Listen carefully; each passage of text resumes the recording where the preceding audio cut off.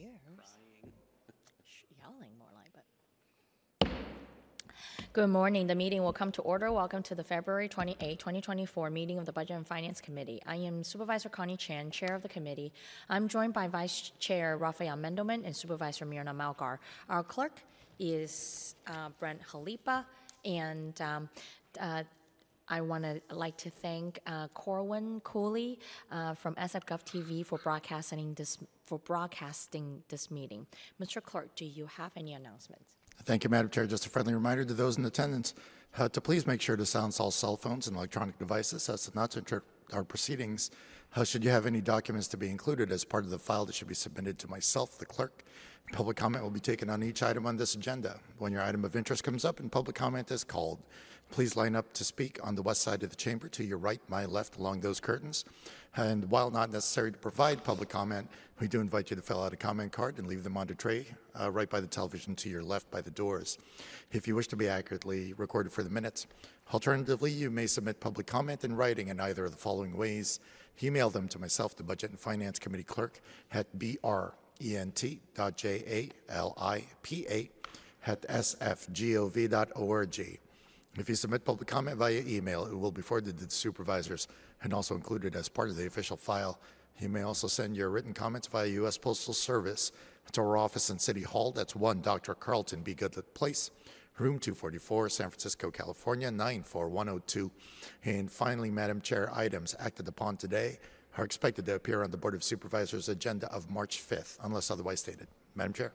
Thank you, Mr. Clerk. And before we call item number 1, I would like to remind everyone that we have budget and legislative analyst reports for items 6 through 9, 11, and 12 on today's agenda. So for those items, we will have the department presentation first, followed by the budget and legislative analyst. Then we will take questions and public comment. Mr. Clerk, please call item number 1. Yes, item number 1 is an ordinance amending the Business and Tax Regulations Code for tax periods beginning on or after January 1st, 2024, to require short-term rental hosts that do not operate through a qualified website company to file transient occupancy tax returns annually, waive the requirement for those hosts to obtain the certificate of authority from the tax collector, change the period for filing transient occupancy tax returns from annually to monthly for all hotel small operators other than short-term rental hosts, codify the tax collector's qualified website company program, and the return and payment requirements for Tourism Improvement District and Moscone Expansion District assessments, and require qualified websites companies to collect and remit Tourism Improvement District assessments. Madam Chair. Thank you. And we have the Treasurer Collector's Office here. Good morning, Chair Chan, Supervisors, Amanda Freed with the Office of the Treasurer and Tax Collector. Today, I'm presenting an item that will simplify tax and fee filing requirements for short-term residential rental hosts.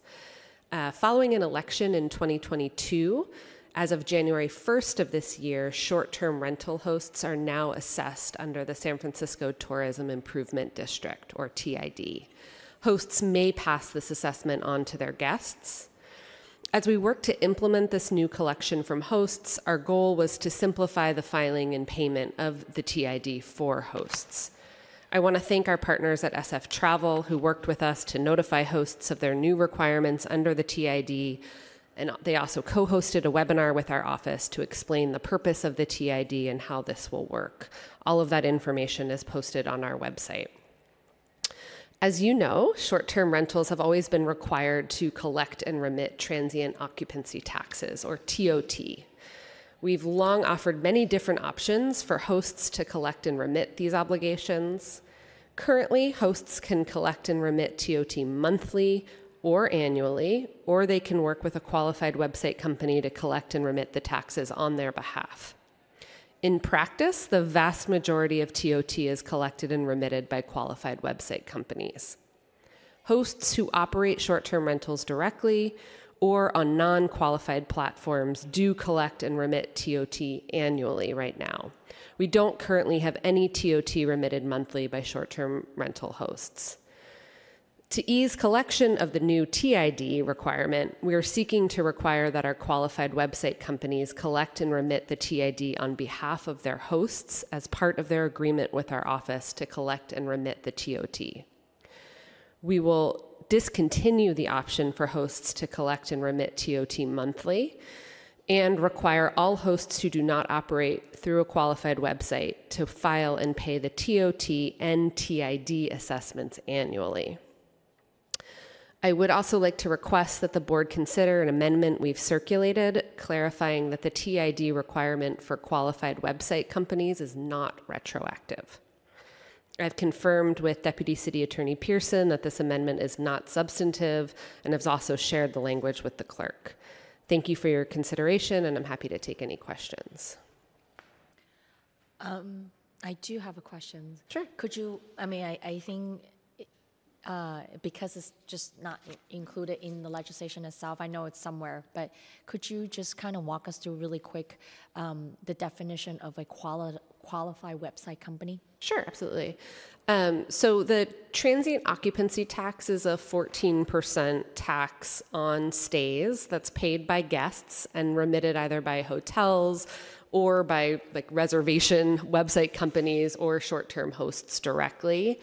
When this became popular in San Francisco, we worked really hard to figure out a way for to get these collected by the platform companies themselves. That was really at the urging of hosts who found the collection and remittance of taxes confusing and overwhelming and really wanted this all to be done kind of in a one-stop shop.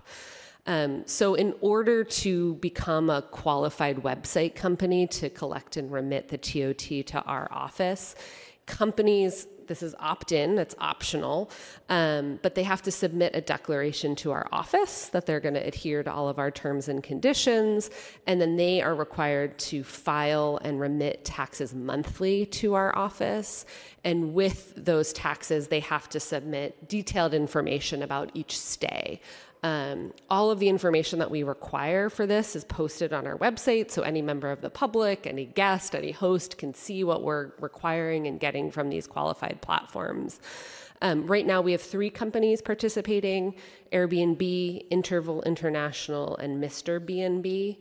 And that would continue to be an opt-in program, but it does constitute the majority of our revenue collected at this time.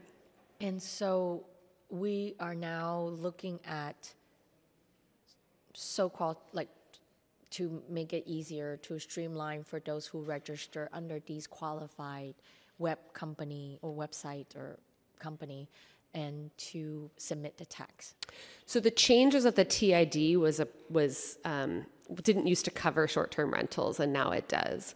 So if we don't pass this legislation and qualified website companies choose not to collect and remit the TID. Right now they can collect and remit the TID, but we're not requiring them to do so.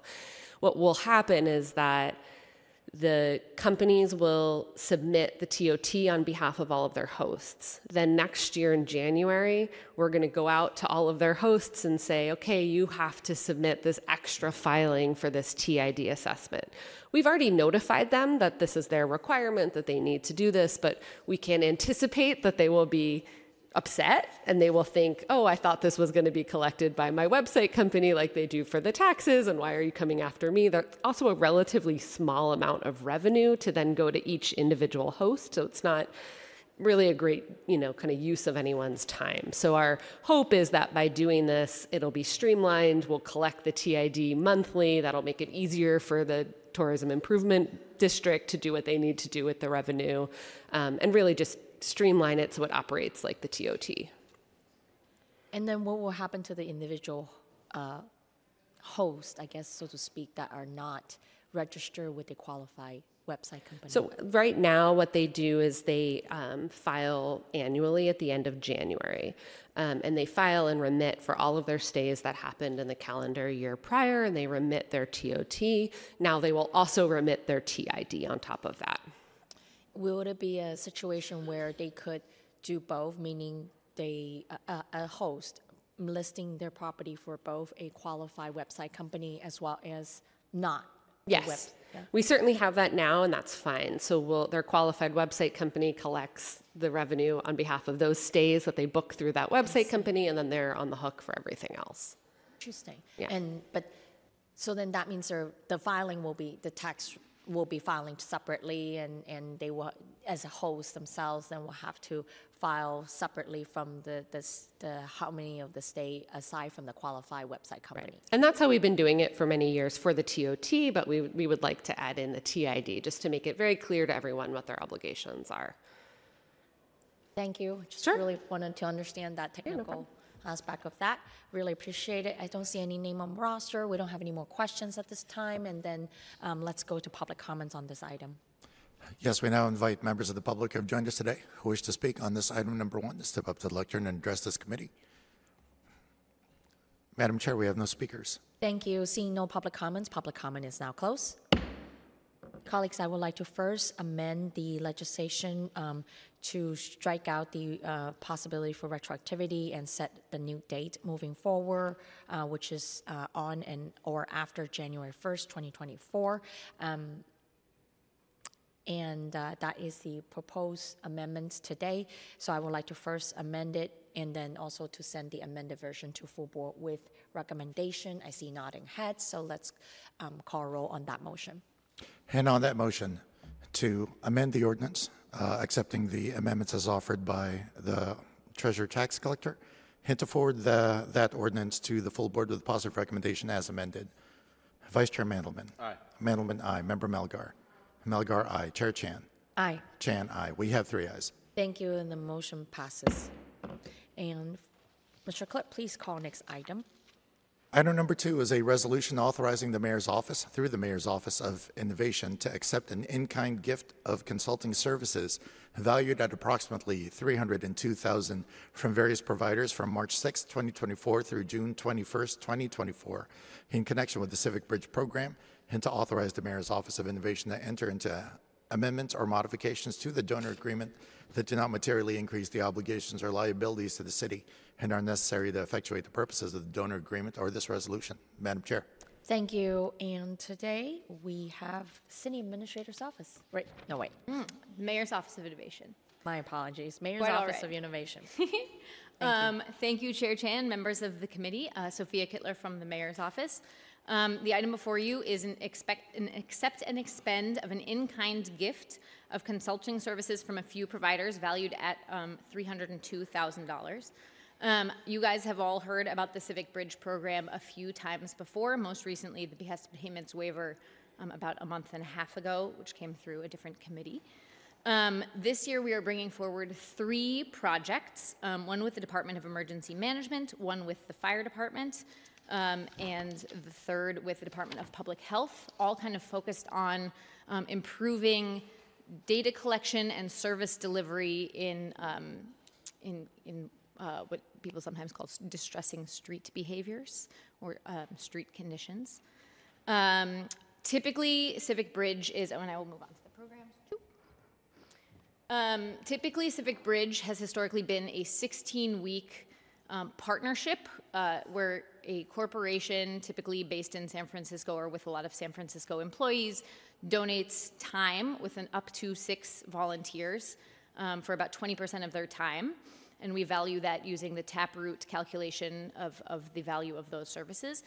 And we are continuing to do that for one of our programs this year. We have kind of 2 innovations, if you will, this year.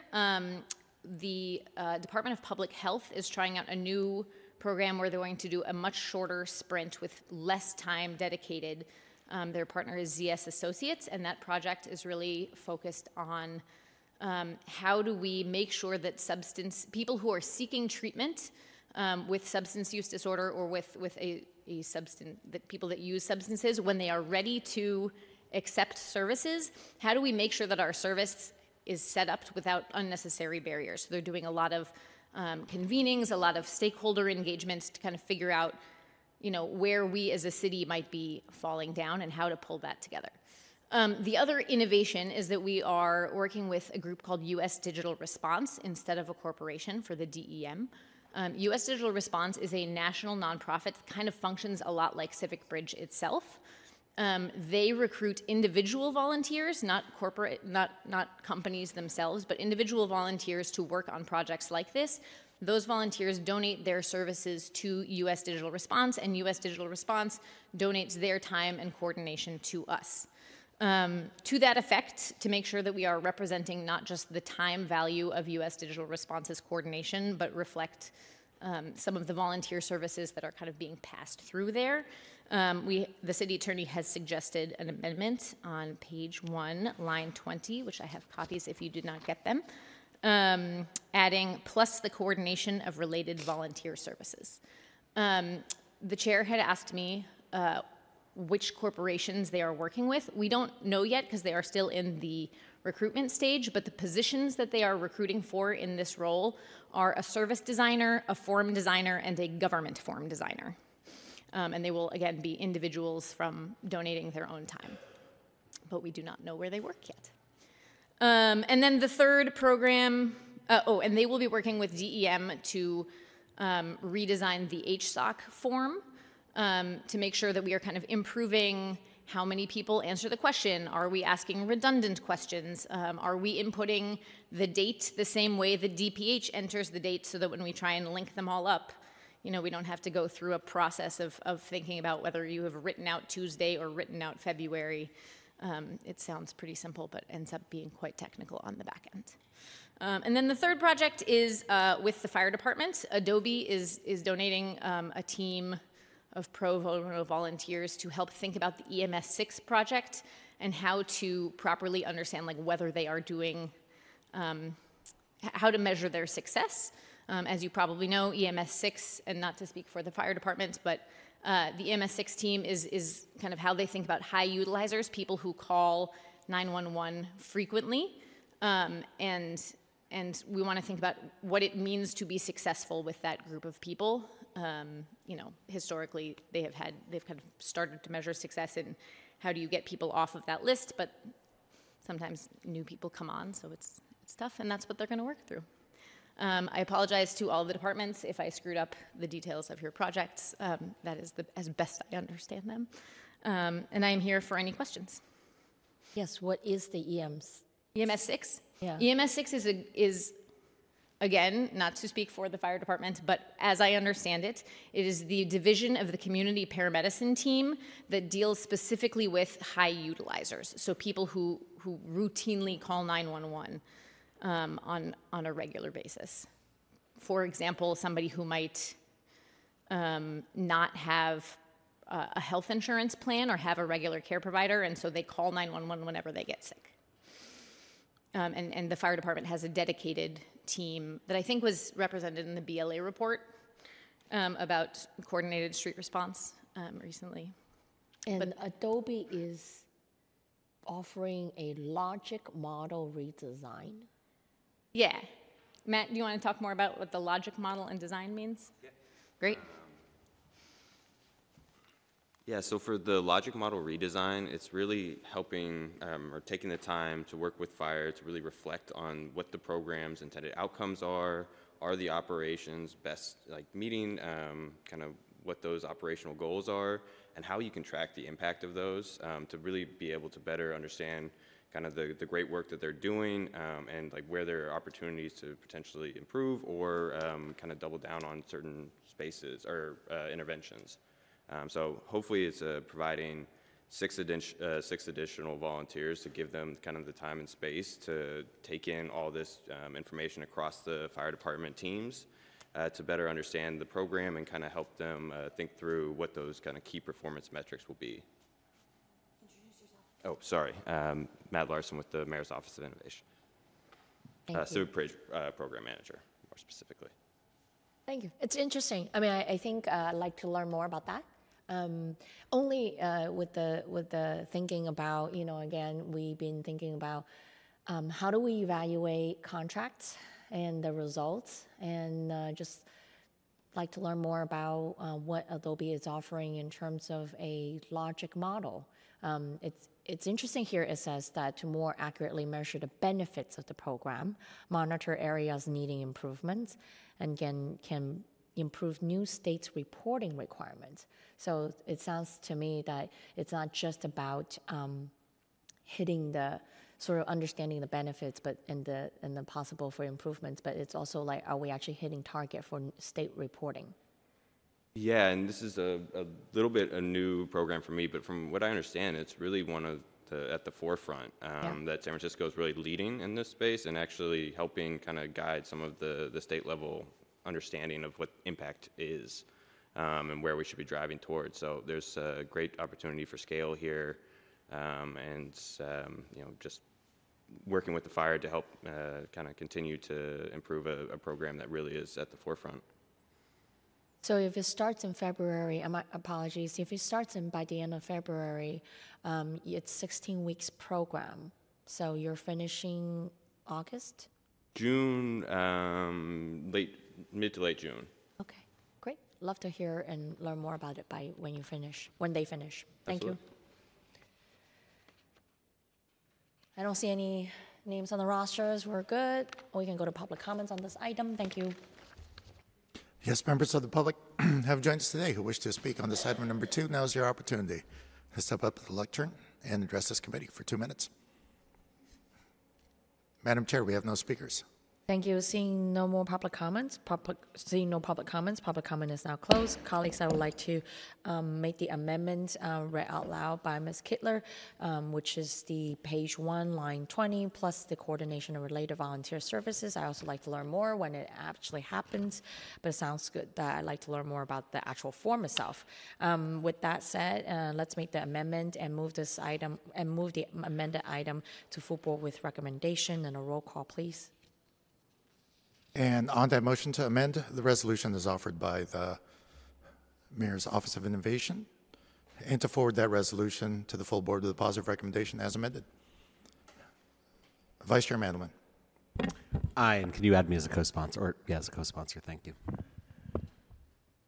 Noted, Mr. Vice Chair. Member Melgar. Melgar, aye. Chair Chan. Aye. Chan, aye. We have 3 ayes. Thank you, and the motion passes. Thank you. And with that, Mr. Clerk, please call items 3 and 4 together. Items 3 and 4 are resolutions authorizing the Department of Public Health and to authorize the DPH to enter into amendments or modifications to the agreements that do not materially increase the obligations or liabilities to the city and are necessary to effectuate the purposes of their respective resolutions. Item 3 authorizes the department to continue to participate in California Mental Health Services Authority programs under the terms of a joint exercise of powers agreement, or JPA, authorizing DPH to execute JPA participation agreements approved as to form by the city attorney without further Board of Supervisors approval unless otherwise directed by the city attorney. And item 4, retroactively authorizes the department to enter into a grant agreement for a term commencing on execution of the grant agreement through June 30th, 2027 between the city and county and Advocates for Human Potential, Inc., having anticipated revenue to the city of approximately $33.7 million for construction at 1001 Potrero Avenue, Building 5, Wards 6B and 7A, including a permitted and restricted use, and authorizing the grantor to apply for a receiver in the event of the city's default. Madam Chair. Thank you, Mr. Clerk. And with that, we have Department of Public Health here. Good morning, supervisors. I'm Marlo Simmons, Deputy Director for Behavioral Health Services, and I'm here to speak on item 3, which again is we're looking for support to continue working with the Cal Mesa Joint Powers Authority. So briefly about Cal Mesa is a Joint Powers Authority organization that was formed in 2009, shortly after the Mental Health Services Act was funded. And this organization allows for counties across California to participate and collaborate on projects together, allows us to pool resources and develop new strategies and programs, all focused on behavioral health. JPA is not a state agency per se, but it's kind of in between a nonprofit and a state agency. Some of the examples of projects that we've done with the JPA since we joined, we are working actively with them on a program that allows us to have presumptive eligibility for foster care children who may be served in other counties. We are also working on a peer certification pilot which allows us to bring peers into a more formal role in our system and hopefully soon become billers in our system. We're also working on, we just actually wrapped this project, a behavioral health quality improvement project under CalAIM. And this participation agreement allowed us to access consulting services and other supports. And we also have done, just an example, there are others, a warm line chat, which was a peer-led pilot project that multiple counties across the state were able to pilot technology. And so by partnering with the JPA, we're collaborating together to build the thing rather than all the counties having to do things independently. So it really does help us more efficiently spend public funds. The proposed resolution would allow us to continue in partnership with JPA, and when we have new projects, we would seek approval from the city attorney to be sure there's not unforeseen impacts, and we wouldn't need to continue coming back to the board for approval. These generally are fairly small projects and really offer opportunities for innovation. And also, as outlined in the resolution, we would continue to have the agreement until it was terminated. There's certain things in the agreement that call for binding or non-binding arbitration if there are disputes, and explicitly states that board members, officers, and others involved in the JPA aren't going to be held liable for any mistakes. And that's really kind of the legalese of the agreement. And we have, again, been part of this JPA since 2013. We continuing to partner with JPA will allow us to easier contracting process, really allow us to better resource other resources, but pool Mental Health Services Act funds as well, partner with other counties, and the JPA, as with most of behavioral health across really the country, is focused on equity, and working with them will help us further this goal. So we are hoping that you will approve this resolution. Happy to answer questions. You do come back on an annual basis for the overall JPA agreement for approval. Under this, Yeah. no. The resolution would allow us to kind of have the agreement ongoing, and then as we add projects, which again are generally relatively small, 100,000, 500,000, we wouldn't have to go through the whole process of approval, but we would be going to the city attorney, and they would be reviewing the projects and being sure there's not an impact on the city's liability or outlay of resources. Right.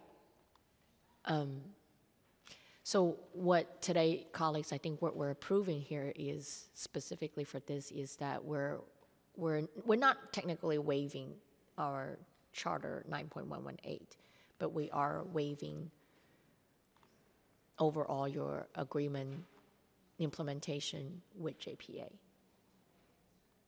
And I just want to verify, I don't know about the waiving portion that you're asking. We are not waiving. Thank you. We're ready for the next item. We call the 3 and 4 together.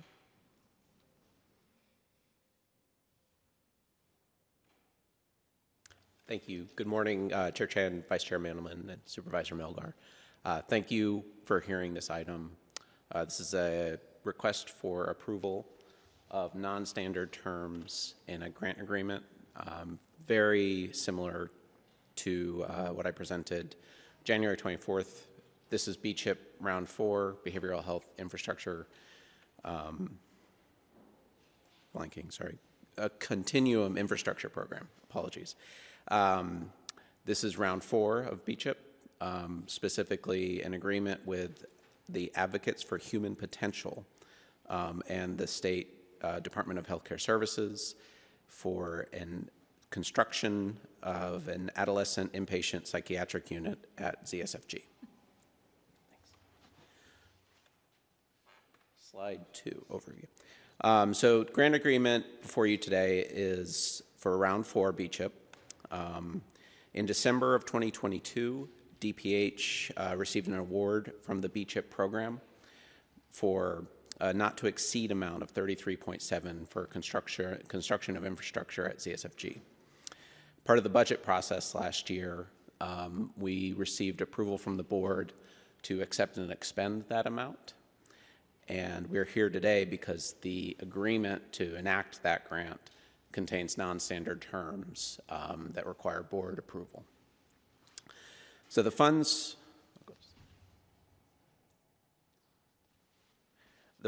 for this program will provide a new 12-bed psychiatric inpatient unit for youth and adolescents 12 to 17 at ZSFG, staffed 24 hours a day, 7 days a week.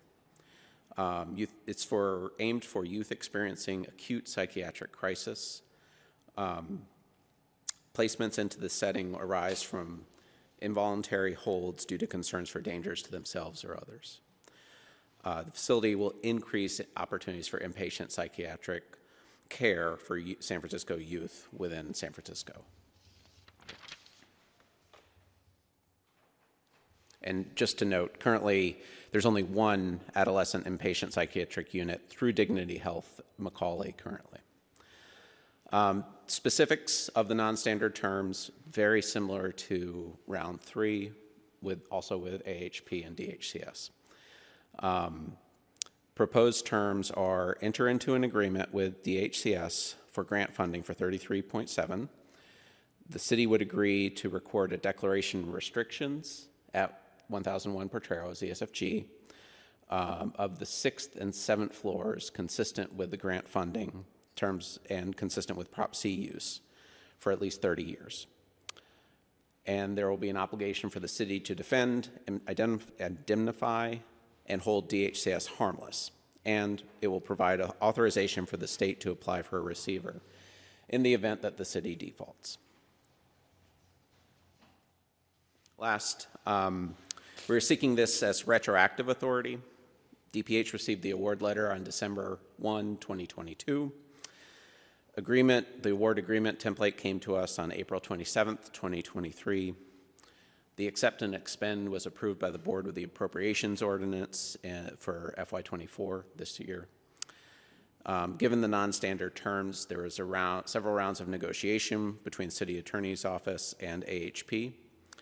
And this is the result of once we came to agreement from those negotiations.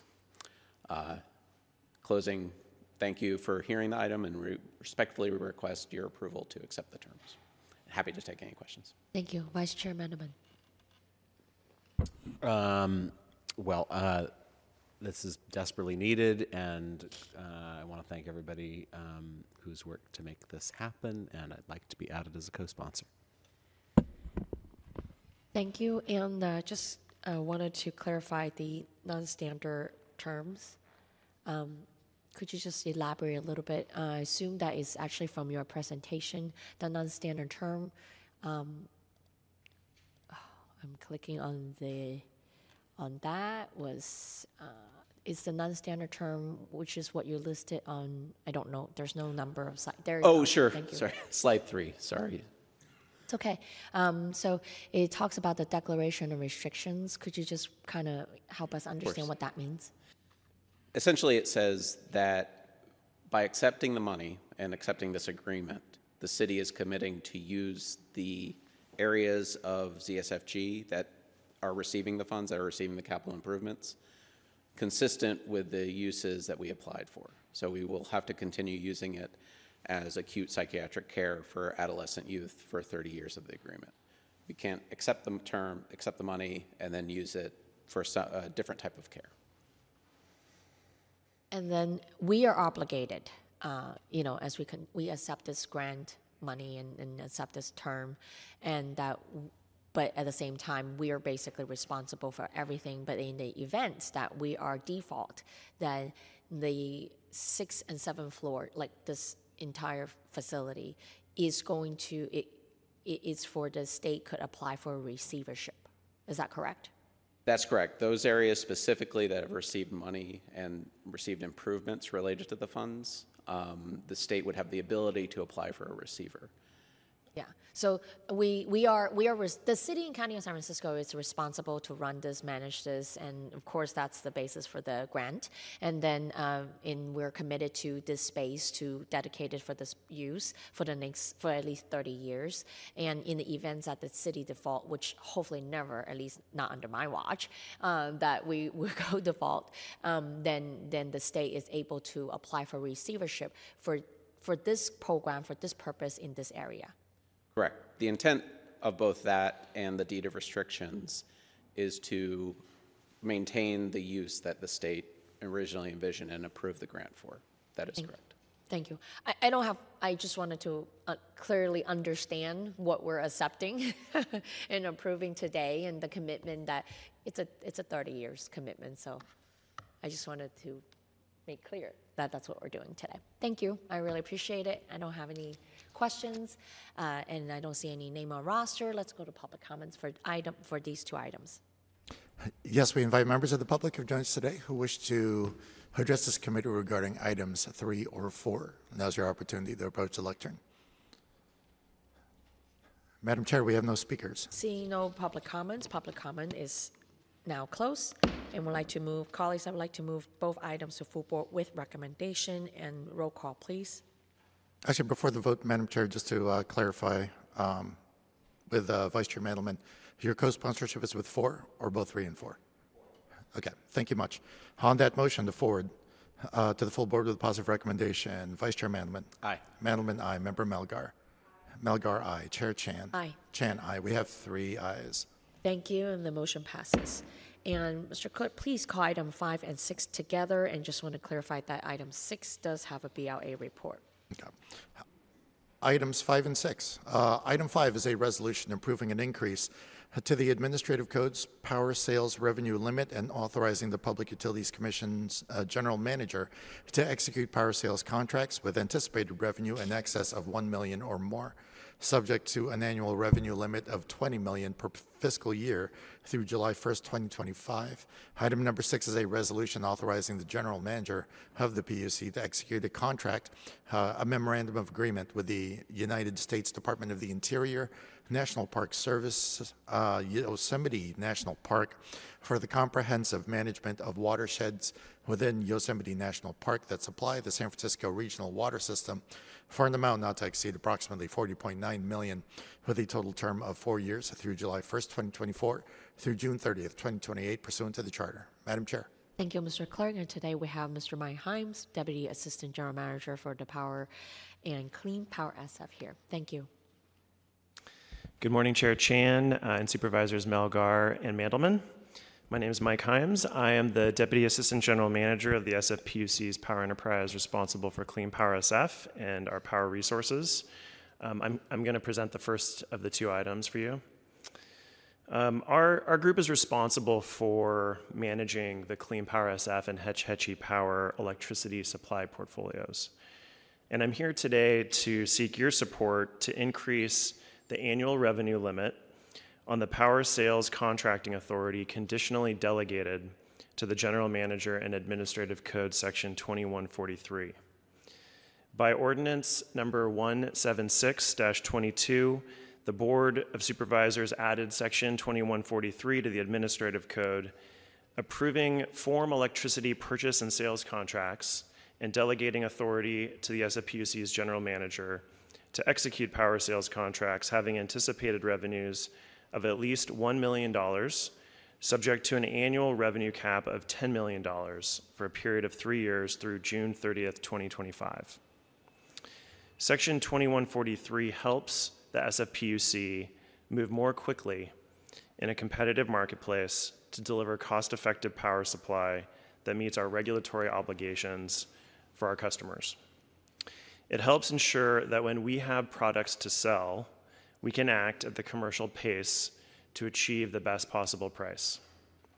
Today, we're seeking your support to increase the annual revenue cap for power sales contracts that exceed $1 million, from $10 million to $20 million per year. Increasing this annual revenue limit will help us obtain the best possible value for our ratepayers. Both our Clean Power SF and Hetch Hetchy Power programs engage in power procurement through competitive bidding processes to manage our power portfolios consistent with best utility practice. As the SFPUC manages fluctuations in supply and demand and navigates constantly changing regulatory requirements, we both buy and sell electricity products that exceed our customers' projected power needs. Sales of such excess electricity products allow SFPUC to maximize the value of our assets entrusted to us by our ratepayers. Wholesale prices for electricity products have been significantly higher than expected since the Board of Supervisors and Mayor established Section 2143 of the Administrative Code.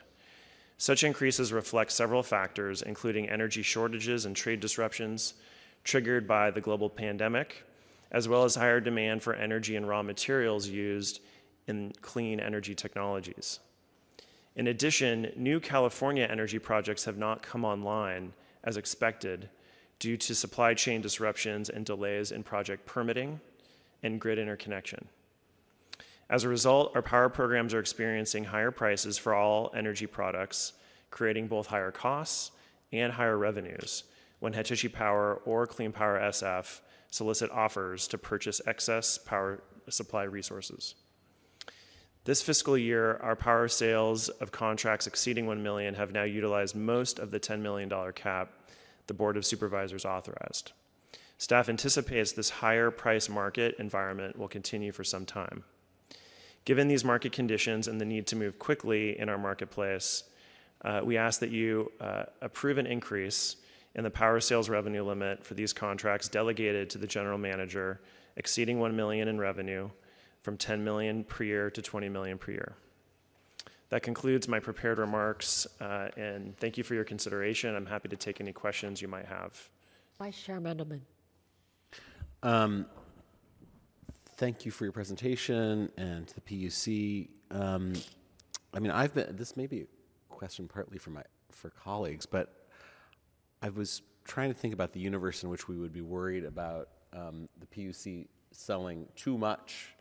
I guess the point of this is, I suppose if you were selling just unimagined amounts of power, it would mean that something had changed about how we were using the power we're producing, and maybe the Board of Supervisors needs to see that. But I'm a little uncertain about whether we actually need an outside cap, but given that we have one, I'm happy to support raising it. Do you think that this covers any $20 million is a high enough figure that there's no universe in which you're going to be pushing up against that, at least through July 2025? Well, I'm hesitant to say no universe, but we think it's reasonable, especially for this fiscal year. We're more than halfway through it. And the Section 2143 authority expires the end of next fiscal year. So just based on our projections and what we know about our portfolios, we feel like this is reasonable and gives us enough cushion to do the business we need to do. Well, I would just encourage in the future, I think this board is very supportive of this activity for the PUC, and I for one am happy to support longer timelines and larger amounts, unless someone can explain to me why we would be worried about that. I'd like to sponsor this. Thank you. I would think that if that's the case, you probably just need to amend Administrative Code Section 21.43. I see a nod from the real attorney. Okay. With that, let's go to item number 6. And this one has the budget and legislative analyst report. Good morning, Chair Chan, Supervisor Melger, and Supervisor Mandelman. I'm Margaret Hannaford with the SFPUC. I'm the Division Manager for Hetch Hetchy, Water, and Power. The item before you will authorize the General Manager of the PUC to execute a memorandum of agreement with Yosemite National Park to fund watershed management activities within Yosemite National Park, including trail maintenance, studies and reviews of plans and projects, and mutual security efforts. The agreement will also authorize the General Manager of the PUC to enter into a separate non-disclosure agreement with the National Park Service to provide protection of any sensitive security information that may be shared in connection with the memorandum of agreement and/or its implementation.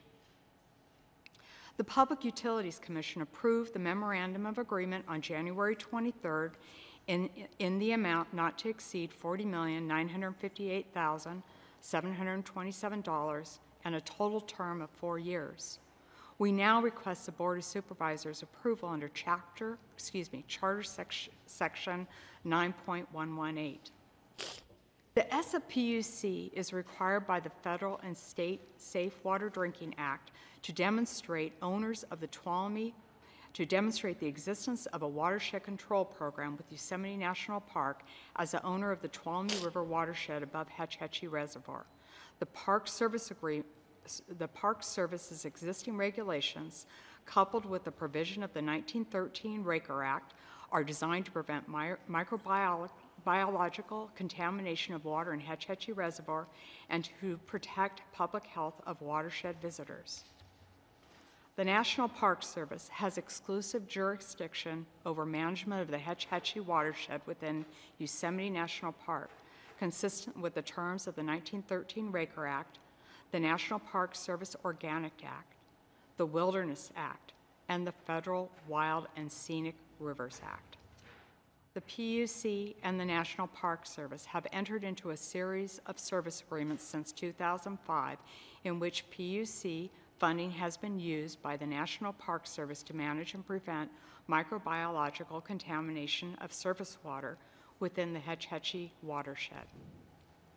The current agreement, which was approved by the Board of Supervisors on April 30, 2019 by Resolution Number 219-19, expires on June 30, 2024.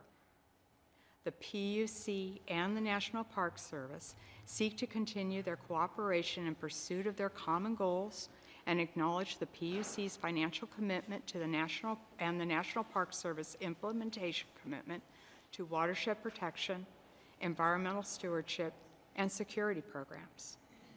The PUC respectfully requests that the Board of Supervisors approve the PUC General Manager to execute the memorandum agreement with Yosemite National Park to allow the PUC to continue their cooperation in the pursuit of their common goals, acknowledge the PUC's financial commitment and the National Park Service's implementation commitment to watershed protection, environmental stewardship, and security programs.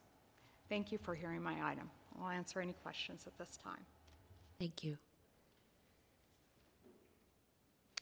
Morning, Supervisors. Nick Menard from the Budget Legislative Analyst Office. Item 6 is a resolution that approves an agreement between the Public Utilities Commission and the National Park Service. The agreement is for 4 years and has a not to exceed amount of $40.9 million. And the purpose of the agreement is to allow the PUC to fund Park Service activity to maintain the Yosemite watershed.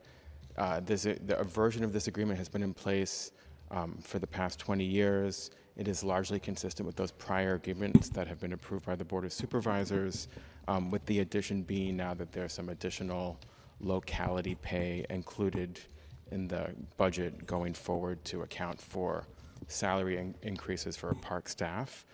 This agreement's funded by Hetch Hetchy Water and Power ratepayers, and we recommend approval of item 6. Thank you. I don't have any questions about this one. I appreciate SFPUC. I appreciate Ms. Margaret Hannaford's work in taking care of our watershed in Yosemite. And with that, let's go to public comments on those 2 items. Yes, members of the public who have joined us today who wish to address this committee regarding items 5 and 6, this is your opportunity to approach the lectern and address this committee. Madam Chair, we have no speakers. Seeing no public comments now closed. And colleagues, I would like to move both items to full board with recommendation and a roll call, please. And on that motion to forward to the full board with a positive recommendation, both items 5 and 6. Vice Chair Mandelman. Aye, and actually, can you add me to both of them as a sponsor? Thank you. Noted, Mr. Vice Chair. Mandelman, aye. Member Melgar.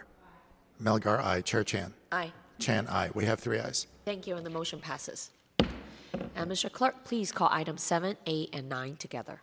Items 7, 8, and 9 are resolutions approving the Harvey Milk Terminal 1 food and beverage licenses. Terminal 1 food and beverage leases between the following and the Seating County, acting by and through its Airport Commission, each for a term of 14 years with 1 2-year option to extend at the sole discretion of the Airport Commission, effective upon approval of the resolutions. Item number 7 is for a food hall lease with Taste on the Fly San Francisco LLC with a minimum annual guarantee of $1.25 million for the first year of the lease. Item number 8 is for a historic restaurant lease with Taste on the Fly San Francisco LLC with a minimum annual guarantee of $550,000 for the first year of the lease. And item number 9 is for a casual sit-down restaurant lease with Amora International Inc. and a minimum annual guarantee of $450,000 for the first year of the lease. Madam Chair. Thank you, Mr. Clerk. And today we have Airport with us. Good morning, Chair Chan, members of the committee. I'm Kathy Widener with the San Francisco International Airport. The resolutions before you seek approval for 2 leases with Taste on the Fly and 1 lease with Amora International in the airport's Harvey Milk Terminal 1 for food and beverage concessions. Under the terms of each lease, these tenants will pay the greater of a minimum annual guarantee rent or a tiered percentage rent of gross revenues. The first Taste on the Fly lease is for a San Francisco historical restaurant concept and has an initial MAG rent of $550,000. The second Taste on the Fly lease is a San Francisco food hall location and has a minimum annual guarantee rent of $1.25 million. The Amora International lease is for a casual sit-down location and has a minimum annual guarantee rent of $450,000. All 3 of these leases have 14-year terms with 1 2-year option to extend, and together represent a total of $31.5 million in combined rent for the initial term of the leases. Although our revenue development staff forecast that sales in all of these locations will be in excess of their MAG amounts and believe that these tenants will end up paying the greater percentage rent structure.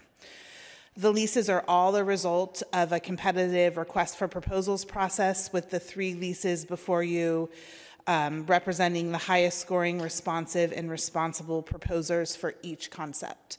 The budget analyst has reviewed and recommends approval, and I'd be happy to answer any questions. Items 7, 8, and 9 are resolutions that approve concession leases at the airport's Terminal 1 with Taste on the Fly and Amora International. The leases were competitively procured. We detailed the terms of the leases on page 8 of our report. And as we show on page 9 of our report, over the 14-year terms of the leases, the minimum annual guaranteed rent totals $31.5 million to the airport. We recommend approval of these items. Thank you.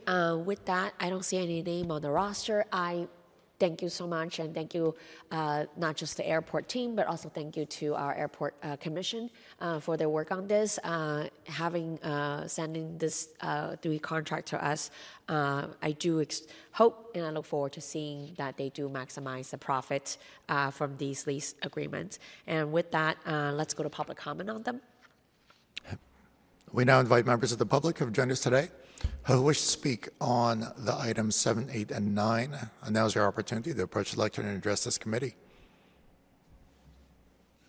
Madam Chair, we have no speakers. Thank you. Seeing no public comments, public comment is now closed.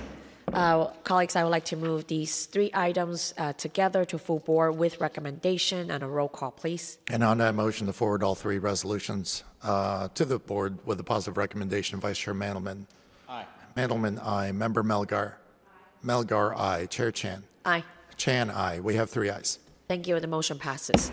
And Mr. Clerk, please call item number 11. Item number Actually, 11, 10. Oh, 10. Okay, I see. yeah. Yes, please call item number 10. Yes. My apologies. Item number 10 is a resolution retroactively authorizing an agreement with Fidelity National Information Services, Inc. to facilitate the use of state-issued electronic benefits transfer, debit cards, and acceptance of debit cards and electronic funds transfers at the Alamany Farmers Market for a term period of January 22nd, 2018 through the state of California selects a new EBT wireless payment processing service vendor and to authorize the Director of Property to enter into amendments or modifications to the agreement that do not materially increase the obligations or liabilities to the city and are necessary to effectuate the purposes of the agreement or this resolution. Madam Chair. Thank you. And today we have real estate here. Claudia Gorham. Good morning, Chair Chan and Supervisors Mandelman and Melgar. Claudia Gorham, Deputy Managing Director of the Real Estate Division. San Francisco Administrative Code provides that certified farmers markets shall accept forms of payment from participants in federal, state, or city food assistance programs. For over 20 years, the Alamany Farmers Market, currently under the jurisdiction and operation of the Real Estate Division, has been accepting various forms of food assistance programs. To participate in the U.S. Department of Agriculture, Food and Nutrition Services food stamp benefits programs, the Electronic Benefits Transfer Project, or EBT, the market has to have and does have an EBT point-of-sale machine. The market accepts EBT debit cards, provides participants with Alamany Farmers Market tokens solely for use at the market, and then receives electronic fund transfers from the state of California as reimbursement for payments for same. In 2005, the then board and mayor approved a resolution authorizing an agreement with JP Morgan Electronic Financial Services to facilitate the use of a state-issued EBT debit card machine at the market. Around 2018, the state changed their exclusive agreement vendor to FIS, which currently manages issuance of the food stamp benefits to recipients in the state, including the state-issued EBT debit cards and the EBT point-of-sale machines. In or about 2018, the Real Estate Division entered into a no-cost agreement with FIS for an EBT point-of-sale machine, a new one, at the market. Unfortunately, Real Estate did not come back to the board for approval of the new contract. Upon discussion with the City Attorney's Office and review of the state law, approval by the board for the contract and the use of the EBT machine at the market is needed.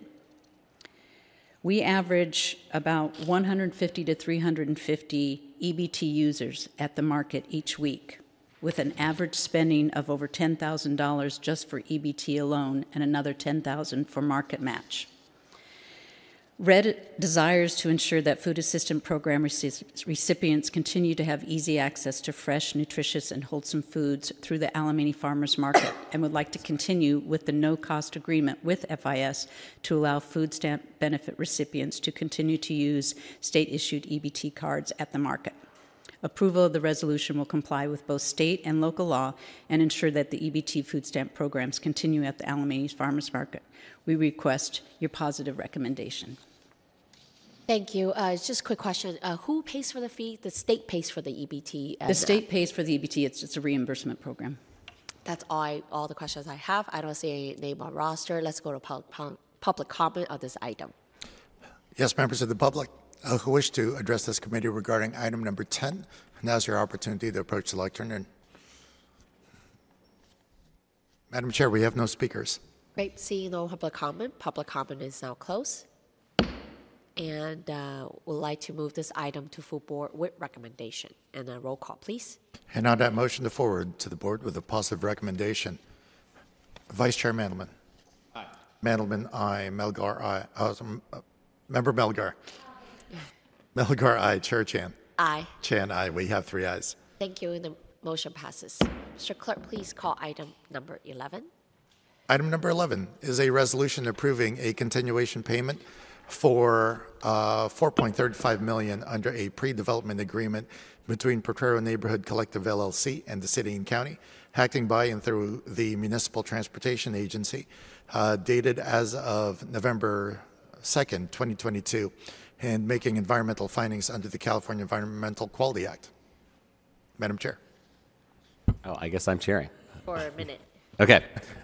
SFMTA. SFMTA, let's hear about item 11.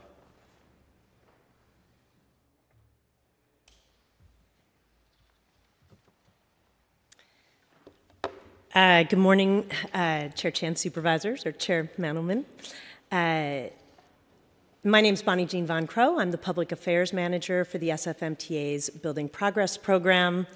And the SFMTA is here today to request approval of a continuation payment for the Potrero Yard Modernization Project, which is needed to continue to the next phase of the project's pre-development agreement.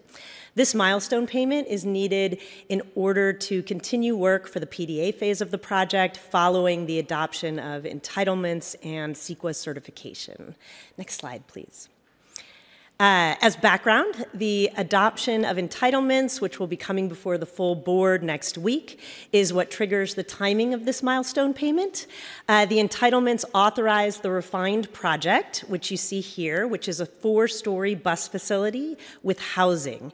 It maximizes housing units and affordability, and that's the primary alternative for the project. We're entitling up to 465 units. There are 2 types of housing: affordable family housing for those earning up to 80% AMI, and what's being termed workforce housing for those earning between 80 and 120% AMI. Next slide, please. The EIR also studied a variant for paratransit, and the SFMTA views that as a backup use for the bus facility. During the PDA phase, we learned that the nature and timing of housing financing is different from that of the bus facility, with the housing needing more time. And so because this variant is a transportation-related use, including it actually allows the SFMTA to be able to fund up front the increased structural strength of the roof that would be needed for the housing to be built above, and provide extra time for the housing to get its financing, and then reimburse those costs.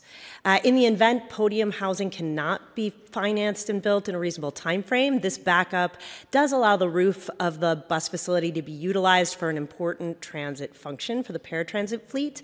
And the 104 units of affordable housing along Bryant Street is also included in this variant. Next slide. The continuation payment is authorized under the pre-development agreement for the project between the Potrero Neighborhood Collective and the city, and this project is the city's first public-private partnership. The PNC team is led by Plenary Americas, who is the infrastructure developer for the bus facility, and also includes affordable housing developers, Meta, YCD, and Tabernacle, as well as design consultants and others who round out the team for PNC. Next slide. The continuation payment is a $4.35 million payment. The amount is specified in the PDA. And I want to emphasize that the PDA requires PNC to suspend its pre-development work once the project's environmental impact report is certified and the entitlements are approved. So in order to have PNC continue the pre-development work after the EIR and entitlements milestone is reached, the SFMTA would need to first send a continuation notice to PNC and then pay PNC the $4.35 million continuation payment. We recognize that PNC has incurred substantial pre-development costs in pursuing the entitlements and supporting environmental review to date, and that the entitlements will increase the value of the project site for the SFMTA. Next slide. The project is currently on schedule, and that is a key focus for the project team. And here's the project schedule, which we've previously presented. You can see where we are today with the green box, and this is right at CEQA certification and entitlements approvals. In order to continue to the PDA Phase 3 activities, which is that dark blue portion of the timeline, the continuation payment milestone needs to be approved. We have had a question about the project agreements and the project term sheet, and as the schedule shows, the project agreements have always been scheduled for the end of PDA Phase 3, which is not where we are today. The term sheet and the project agreements are still being currently developed and negotiated, and finalizing those documents is part of the Phase 3 PDA work. And we need the continuation payment in order to authorize that work. In terms of timing, we anticipate finalizing the term sheet and then the project agreements in the fall of this year, and the SFMTA will brief supervisors on the term sheet prior to the agreements going before the SFMTA board and the Board of Supervisors. This project has prioritized transparency from the start, and we will continue to be in close communication with the supervisors prior to project agreements coming before you for approvals, including regular updates to the Transportation Authority Board. Next slide. Additionally, we wanted to provide some context for the PDA work that's been done by the PNC team to date, and this work is what's recognized by that continuation payment. Public input has guided the project from the start. The SFMTA has been engaging the community since 2018 on this project, which is when we established the Neighborhood Working Group, and then PNC continued to lead the outreach since 2022.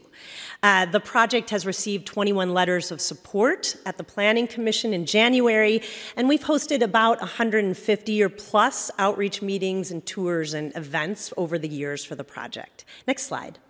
And of course, the driver for this project is providing a new bus yard for the SFMTA, which will prioritize strong public transit, one of the most important tools we have to fight climate change, by improving efficiency and working conditions for the SFMTA frontline staff. Buses can be repaired faster, improving Muni's reliability for the community.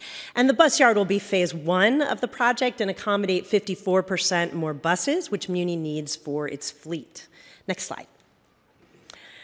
Here you see the proposed affordable family housing along Bryant Street and on the podium above the bus facility, and that is up to 247 units and would be for those earning up to 80% AMI. Next slide. And then this view shows the proposed workforce housing on the podium, which is up to 218 units, again, for those earning between 80 and 120% AMI. And the SFMTA is working to create a preference for our staff for those workforce housing units. You also see one of the 3 retail spaces on the project here at this corner at 17th and Hampshire. Next slide. The project would be built in phases. The bus yard is phase 1, and then phase 2 is the proposed affordable family housing along Bryant Street, which is shown at the left. Phase 3 is the affordable and workforce housing on the podium above the bus facility, which is shown at the right. And the affordable housing is item A, and the workforce housing is item B. And that housing, as it's above the bus facility, could only be started after the bus facility is completed. Next slide. And then the other public benefits include supporting active transportation adjacent to Franklin Square, which is across the street from the project, by enhancing the city's existing bike lane on 17th Street on that block, as well as improving a number of the pedestrian crossings around the yard for safety. This view shows the corner of Bryant and 17th, and you see one of the 2 SFMTA entrances, as well as a small retail space that will be there, and the public restroom that we are providing, which is right conveniently located across from Franklin Square. And next slide. And then finally, you see the 2 public art opportunities on 17th Street. These are large-scale art opportunities highlighted in yellow. The Mosaic art opportunity is at the right. And then at the left is a glass wall in front of the interior bus ramps that creates a public view into the bus facility and is also a glass art opportunity. And there's a 3rd opportunity as well on Mariposa Street, and those were all identified in that process of being run by SF Arts Commission. And so that concludes, next slide, that concludes our summary of the project, and the SFMTA is happy to answer questions. I have Chris Lazaro, the project director, here as well, and also from the PNC team, I have Chris Hargery from Plenary Americas. Thank you. Thank you, Chair Chan, Nick Menard from the BLA. I just want to speak to our policy considerations on this item and recommendations. One, it relates to the term sheet, which was a discussion that occurred between 2020 and 2021 between the MTA and this committee when the MTA was seeking municipal code waivers to procure developers for this project. And there was a commitment by the agency at the time to bring a term sheet to the board for endorsement, not as a legal requirement, but that request was made by this committee and accepted by the agency. And the benefit of doing that process is that it allows the board to kind of know what the conditions and terms of the agreement that will be submitted for final approval are and make its voice known. I think there's other ways of accomplishing that at the same time, whether through individual briefings with supervisors, and it sounds like the process that they've began to describe in their presentation meets the spirit of that commitment, but I do think the devil's in the details, and I would encourage those discussions, if the board's interested, to happen sooner rather than later, given that there are already draft agreements drafted as part of the pre-development work. We also have a technical recommendation to this resolution, which is that this resolution, as it's written, states that it's approving a payment of $4.3 million. And I actually think it should be rewritten to say the board's approving the pre-development agreement and the continuation payment, because the agreement with this continuation payment exceeds $10 million and therefore requires board approval under Charter Section 9.118B. Happy to answer any other questions. Thank you. Supervisor Melgar. Thank you, Chair Chan. At the Land Use and Transportation Committee on Monday, we approved 2 related items to this project, and Supervisor Ronan came and made a really strong case for approval. I love this project. I think it's really great. I also am very aware that it's the first public-private partnership and ambitious project of redevelopment of MTA land that is coming before this board, and I don't want to mess it up. I think that, the MTA owns a lot of land that is underutilized around our city, and I want to make sure that we set you up for success in the long term. I do also remember that about the term sheet and was reminded by our friends in labor. We approved the related items on Monday at the Land Use Committee. Historically in San Francisco around development projects, these things are, tacked down at entitlement and CEQA, not at the end, when we are starting construction.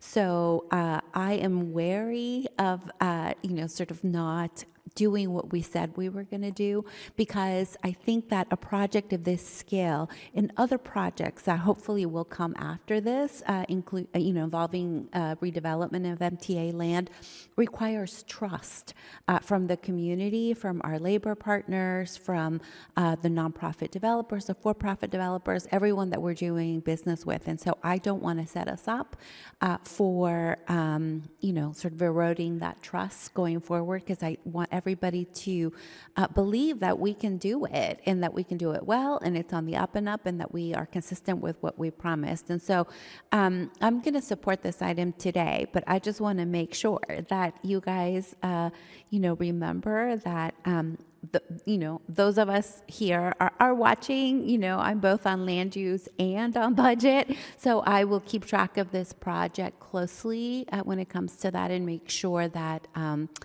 we are doing what we're supposed to. But also, I don't want to unnecessarily harm the project partners. I mean, they need to get paid, and the pre-development costs need to be covered. So, this will go forward. What I don't want is to have this item come for approval, like 2 weeks before it has to, and we don't have a term sheet, or the term sheet is not it's not acceptable to some of the partners or whatever, because that has happened with other MTA projects before, and I think this kind of effort is just too important to have that happen here. Okay, thank you. Thanks, Chair Chan. Thank you, Supervisor Melgar. I think my question will be according to the timetable that you have, just different stages. It doesn't really have a period, like a time, like a calendar. I mean, I understand that that's the stage we're in. You mentioned that you will brief the supervisors of the term sheets before the final development agreement comes before us. What is the expected time period between or when do we expect the term sheets? And then also what is the time period between the term sheets briefing and then to the final development agreement approval? Good morning. Good morning, Chair Chan. Chris Lazaro, Project Director for Potrero Yard. And, excuse me. So we do plan to bring the item to the full board for their approval in the fall, likely October, November. And so it would be our commitment to bring the term sheets well in advance of that time. So probably mid to late summer so that we have time to address any concerns that might happen to come up.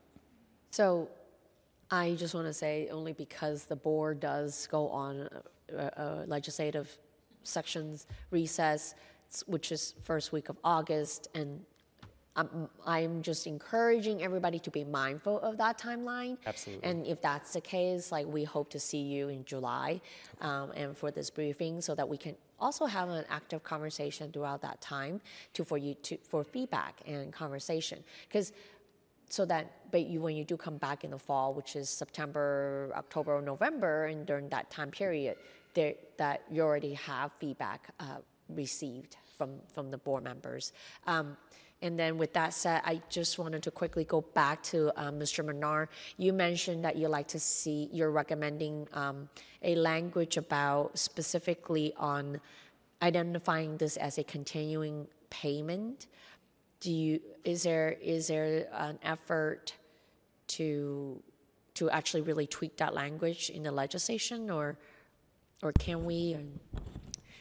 Deputy City Attorney Ann Pearson, I appreciate the suggestion, and we have prepared some proposed language for your consideration.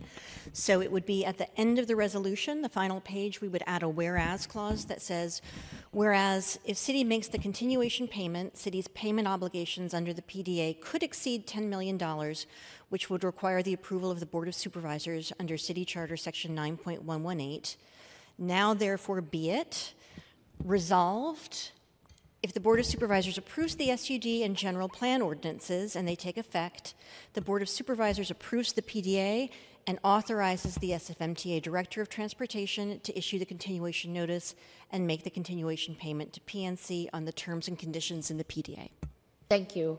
And is that something that SFMTA can accept and entertain, and for us to make that amend?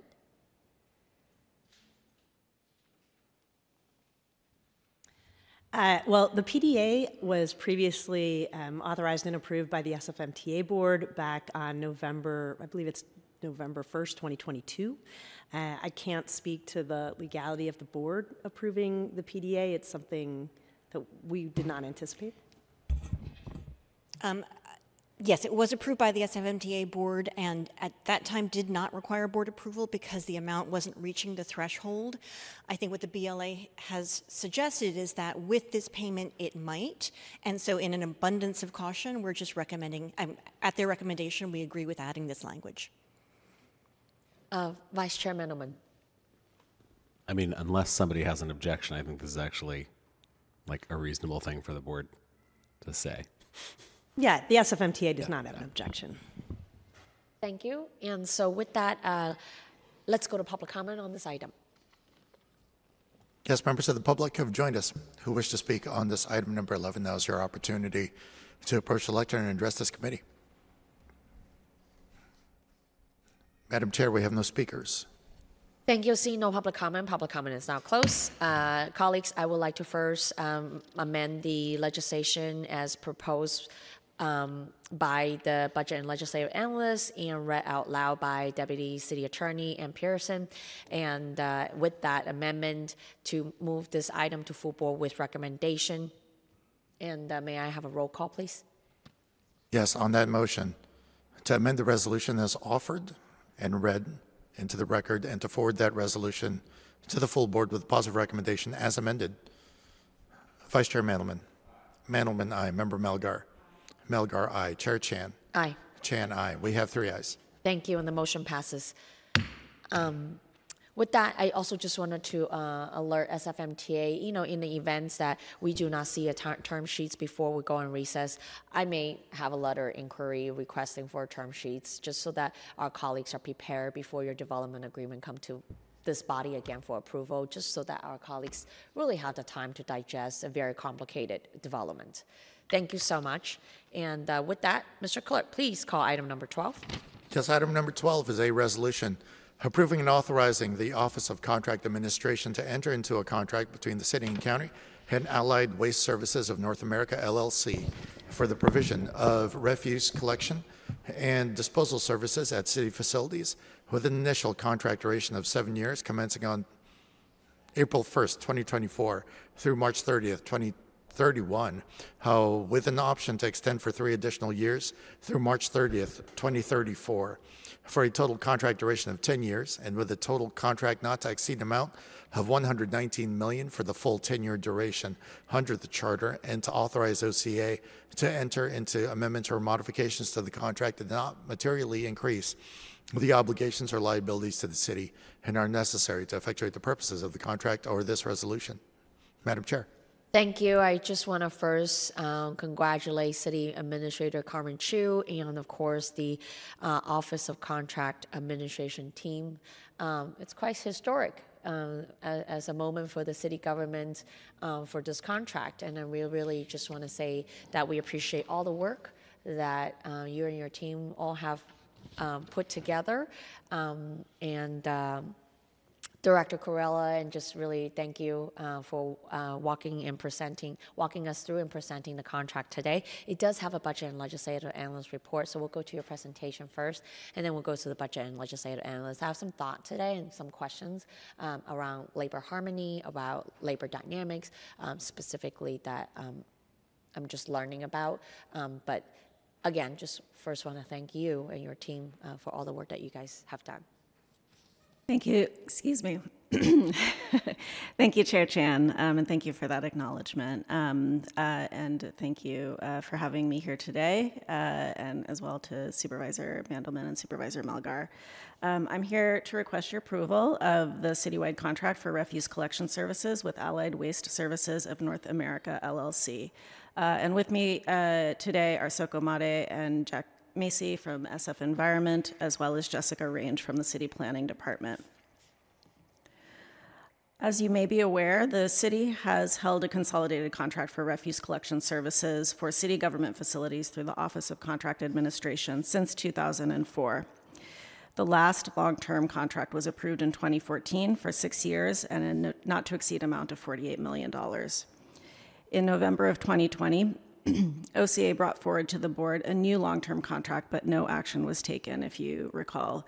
But for continuity of service, OCA entered into an interim contract covering December 2020 through November 2021. This contract had an initial not to exceed amount of $5.6 million and a 1-year duration from December 1st, 2020 through November 30th, 2021, as I mentioned. It was amended to $9.9 million. And then ultimately, we had to come to the board for a contract extension in November of 2021. And the board did approve the contract extension for a not to exceed amount of $15.6 million, and an extended duration through June 30th of 2022. I do want to note that during this time, the City Attorney's Office advised OCA that the city's refuse collection ordinance did not prohibit the city from competitively procuring these services, specifically for city facilities. So to allow time for us to solicit for these services and enter into a new contract, the board approved a contract extension in June of 2022, increasing the not to exceed amount to $39.6 million and extending the contract duration through June 30th of 2024. And I do want to note that OCA did amend the contract again in June of 2023 to adjust the rates as authorized by the board at that June approval. OCA, with DOE support, Department of Environment support, did issue a solicitation in June of 2022. And in January of 2023, our evaluation was complete, and we issued a conditional notice of intent to award to Allied Waste Services of North America, LLC. In February of 2023, the CEQA process kicked off in earnest. In November of 2023, Allied submitted their application to the Department of Public Health for the refuse collection truck permit. And in February of 2024, just several weeks ago, the Department of Planning completed the CEQA process and issued an addendum. And I will certainly let my colleague at the Department of Planning speak to the CEQA further if you have questions. We do, if this board approves this contract, in March, we would expect to execute the contract and finalize the DPH permits with a transition occurring and transition implementation occurring between April and June of 2024. And I do want to note this transition includes over 380 sites that will be switching over to a new service provider. And with service to begin no later than July 1st, 2024. And then final note here is that in June 30th of 2024, Recology's contract for city refuse services will end. The proposed contract has an initial duration of 7 years with the option to extend up to a total of 10 years. The not to exceed amount proposed for the full 10-year duration is $119 million. And this is based on a representative month of utilization, and it includes a 15% contingency. The contract scope includes both the refuse collection and disposal service for all city departments, again, comprising over 380 locations. It also includes ancillary service, including, for example, collection of bulky items, pallets, and other service, ancillary service, as well as the lease and purchase of compactors that are used at several locations throughout the city. In terms of the rates, the rate structure is the uniform collection rate, which is essentially no different from the current contract. And this means that the same rate applies for the 3 waste streams: trash, recyclables, and compost, based on the frequency of service, whether it's weekday, weekend, and the size of the bins. There is also a volumetric recovery discount that's applied to the total monthly bill for each location based on the % of collected recyclables and compostable materials. And again, this is no different from the current contract with Recology. There are ancillary charges for ancillary service, as I mentioned, as well as the equipment, bulky item pickup, equipment leases and such, as well as overages, which is when bins are overfilled. And then we do have contamination charges as well, which is for repeated mixing of materials in specified bins, for example, recyclables in the trash bins. And finally, the contract includes an annual rate adjustment based on the % change in CPI. Here you can see projected expenditures, and clearly the base service and the ancillary service comprises the bulk of this contract expenditure at around almost $9 million annually. The compactor leases and then the overages are estimated at a much less cost to the city. You'll see a line item here for contamination. We did not estimate contamination charges at this time. But ultimately, we are projecting a 7-year contract NTE total of $79.4 million. Again, this does include a 15% contingency, and the expenditures were adjusted annually at 3%. The total 10-year contract NTE would be $119 million, which is what we are requesting your approval for. In terms of performance monitoring and performance measures, I do want to note there are a number of provisions in the contract that OCA will be periodically monitoring. Of course, response time to service issues and complaints by the city, including, for example, the % of calls that are resolved on the first call. Service levels is critically important, obviously, so we will be tracking the number of missed collections and the % of missed collections, the contractor's response to on-call emergency and holiday service requests, as well as compliance with a number of audit, inspection, and route review requirements per Environment Code Chapter 19 and State Bill 1383. And of course, there are other general reporting requirements. Finally, we will be assessing the monthly bills on a periodic basis. I do want to note that these are very complex bills, and so we will be tracking, again, number of billing errors and percent of billing errors, as well as timely resolution of those billing errors if they occur. On the zero waste side, I'm sure you're well aware the citywide zero waste goals include reduction of generation by 15% by 2030, and a reduction of disposal to landfill by 50% by 2023. On the contract side, there are city government zero waste goals as well, and the Department of Environment will be assessing improvements to the existing zero waste programs at city departments, as well as determining if the city agencies have achieved an increase in recovery by 5% in the first year of the contract. Before I conclude, I do want to note that last week OCA submitted revisions to the contract, namely to clarify the DPH permitting requirements, as well as to clarify, define how the recovery discount will be applied, and to clarify how that is calculated. I want to thank the Budget and Legislative Analyst Office for catching that. We have been advised that this is not a material change. These are not material changes.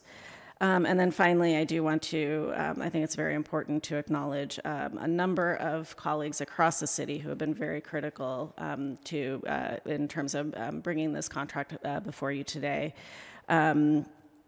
Namely, Gloria Ewan, Ian Fernando, and Anise Acevedo at the Office of Contract Administration, Soko Made and Jack Mace at SF Environment, Jessica Range and Jenny DeLumo at Department of City Planning, Angela Yip at the City Administrator's Office, as well as Deputy City Administrator Rachel Sukerman, Director of Environment, SF Environment, Tyrone Ju, and of course City Administrator Chu. And with that, I will conclude, and I respectfully request approval of your approval of this contract. Thank you. Item 12, this is a resolution that approves a new agreement with Allied Waste to collect trash from city facilities. It does not impact the residential or commercial trash collection in San Francisco, which is still monopolized by Recology, per the city regulations pertaining to commercial and residential trash collection. This agreement was the result of the competitive process. It's the first time this agreement was put out to bid, and it resulted in two potential bidders, with this being the highest scoring bid and providing savings to the city. We detailed the cost of the agreement on page 23 of our report, which, as was noted, ranged between $9 and $10 million over the initial 7-year term. The agreement will be funded by a mix of general fund and enterprise funds, and we recommend approval of item 12. Thank you. I appreciate all the work that's been done, and I think that I'm interested to see the April in the event that we do approve it out from here, and then also receive the approval from full board. That with this contract, I'd like to just keep a close track of the April through June transition period and learn more about how that is going, and would like to understand that in the event that we may need a longer transition period, what would that actually look like? Do you have those answers today, or? Yes, I think we certainly understand the need for contingency planning. I think we've done a lot of planning up to this point, as much as we could do before the contract is approved and executed. And I think we will know a lot more about the timeline for full implementation of the services once we begin that, implementation plan, the implementation process in earnest. That said, I will be forthright. There is a possibility that we would need to extend the Recology contract contract is to make sure there's at least an overlap of service as we're completing the transition. But we can get back to you with more details on that. When will you know? When will you have? My assumption is April. Like that's when you know that whether or not you will need additional time period for the transition. Yes, likely April. That said, again, we do need to start consulting very closely and working very closely with the contractor and the city departments. Again, there are a number of parties involved here.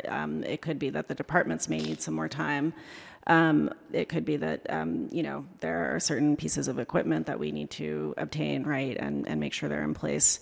But that said, we should be able to get back to you by April to let you know. The contract obviously expires, as I mentioned, on June 30th, 2024, and a board approval process will obviously take some time if we need to extend it.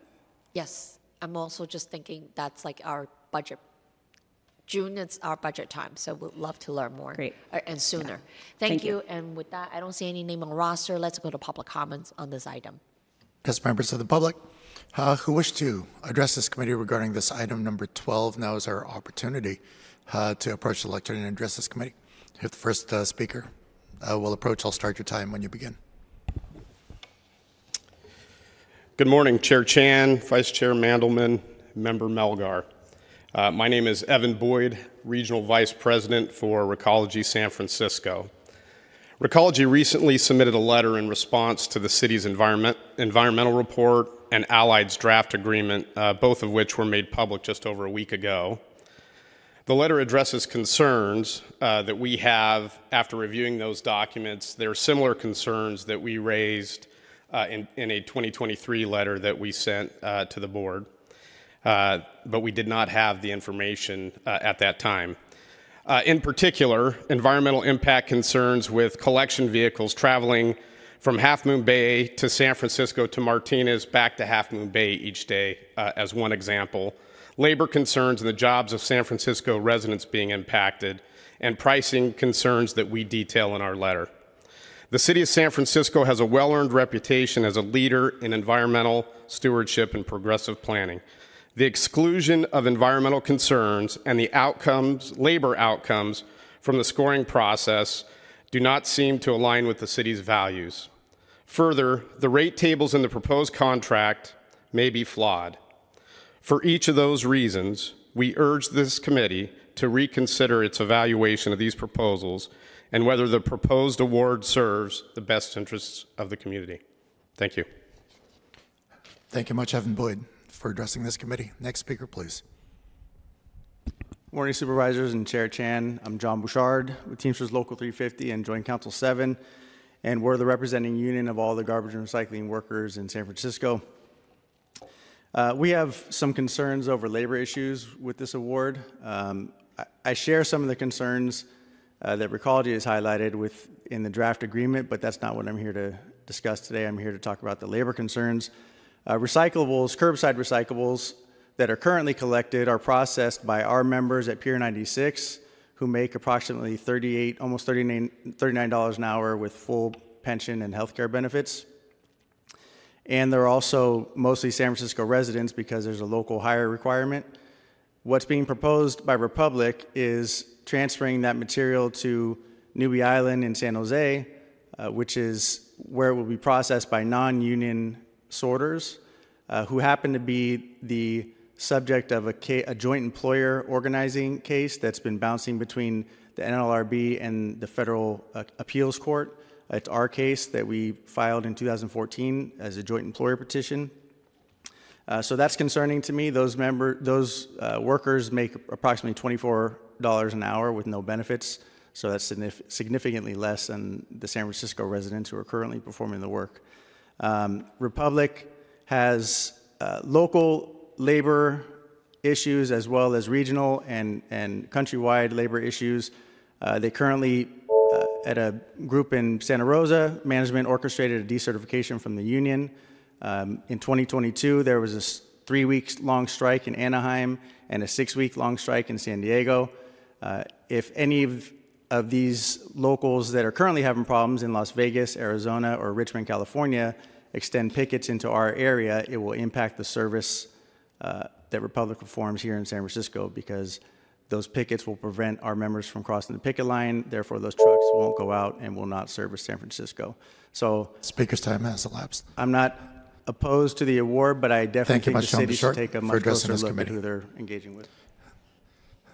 I do apologize for cutting anybody off, but we are timing each speaker at 2 minutes. Next speaker, please. Good morning, Supervisors. Mark Gleason. I'm here to speak on behalf of Local 350's sister locals under the umbrella of Teamsters Joint Council 7. Working in the solid waste industry is a difficult and essential job. True labor harmony includes minimizing worksite friction so that labor and management can focus on the essential aspects of solid waste work. While the awardee being considered today does have collective bargaining agreements in place in some locations, not all, in California, in some locations in the United States, not all, the awardee's relationships with our locals cannot be described as harmonious or without friction. Presently, there are a number of ongoing labor actions with the awardee.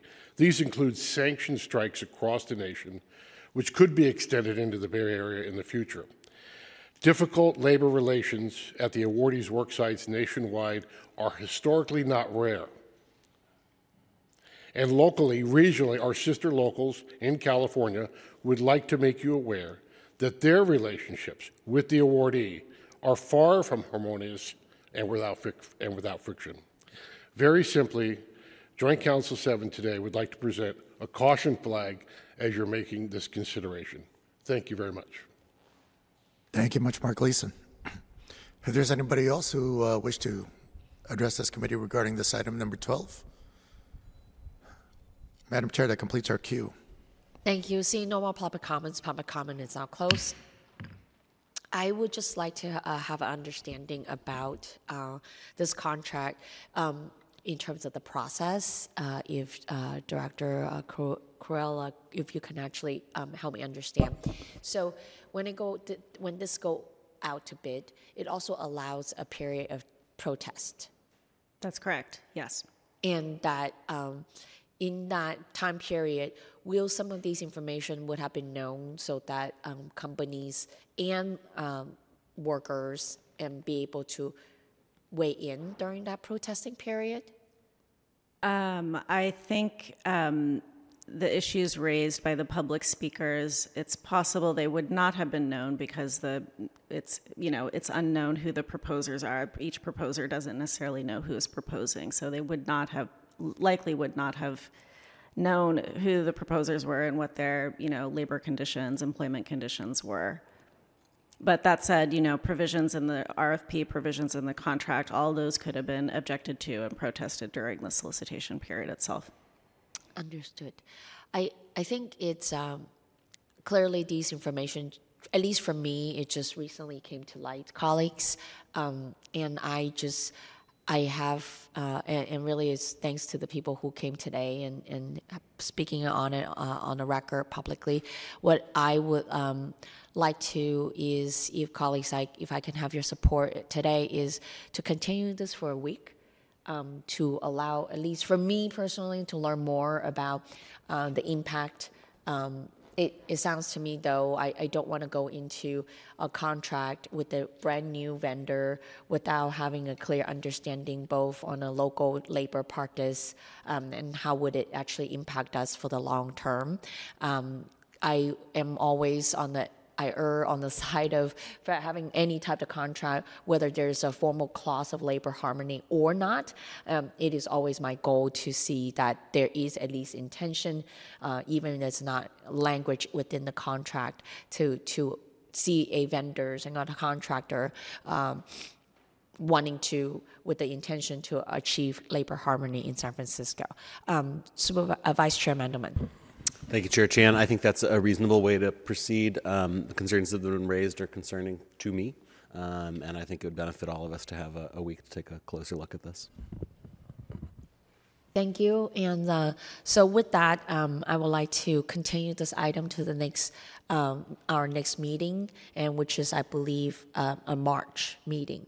I'll let our Mr. Clerk to actually clarify and confirm the date, so I'm not saying it wrong. So I would like the motion to continue this item to our next Budget and Finance Committee meeting, and a roll call, please. And on that motion to continue this resolution to the March 6th meeting of this committee, Vice Chair Mandelman. Aye. Mandelman, aye. Member Melgar. Melgar, aye. Chair Chan. Aye. Chan, aye. We have 3 ayes. Thank you, and the motion passes. And Mr. Clerk, do we have any other items and business before us today? Madam Chair, that concludes our business. Thank you, and the meeting is adjourned.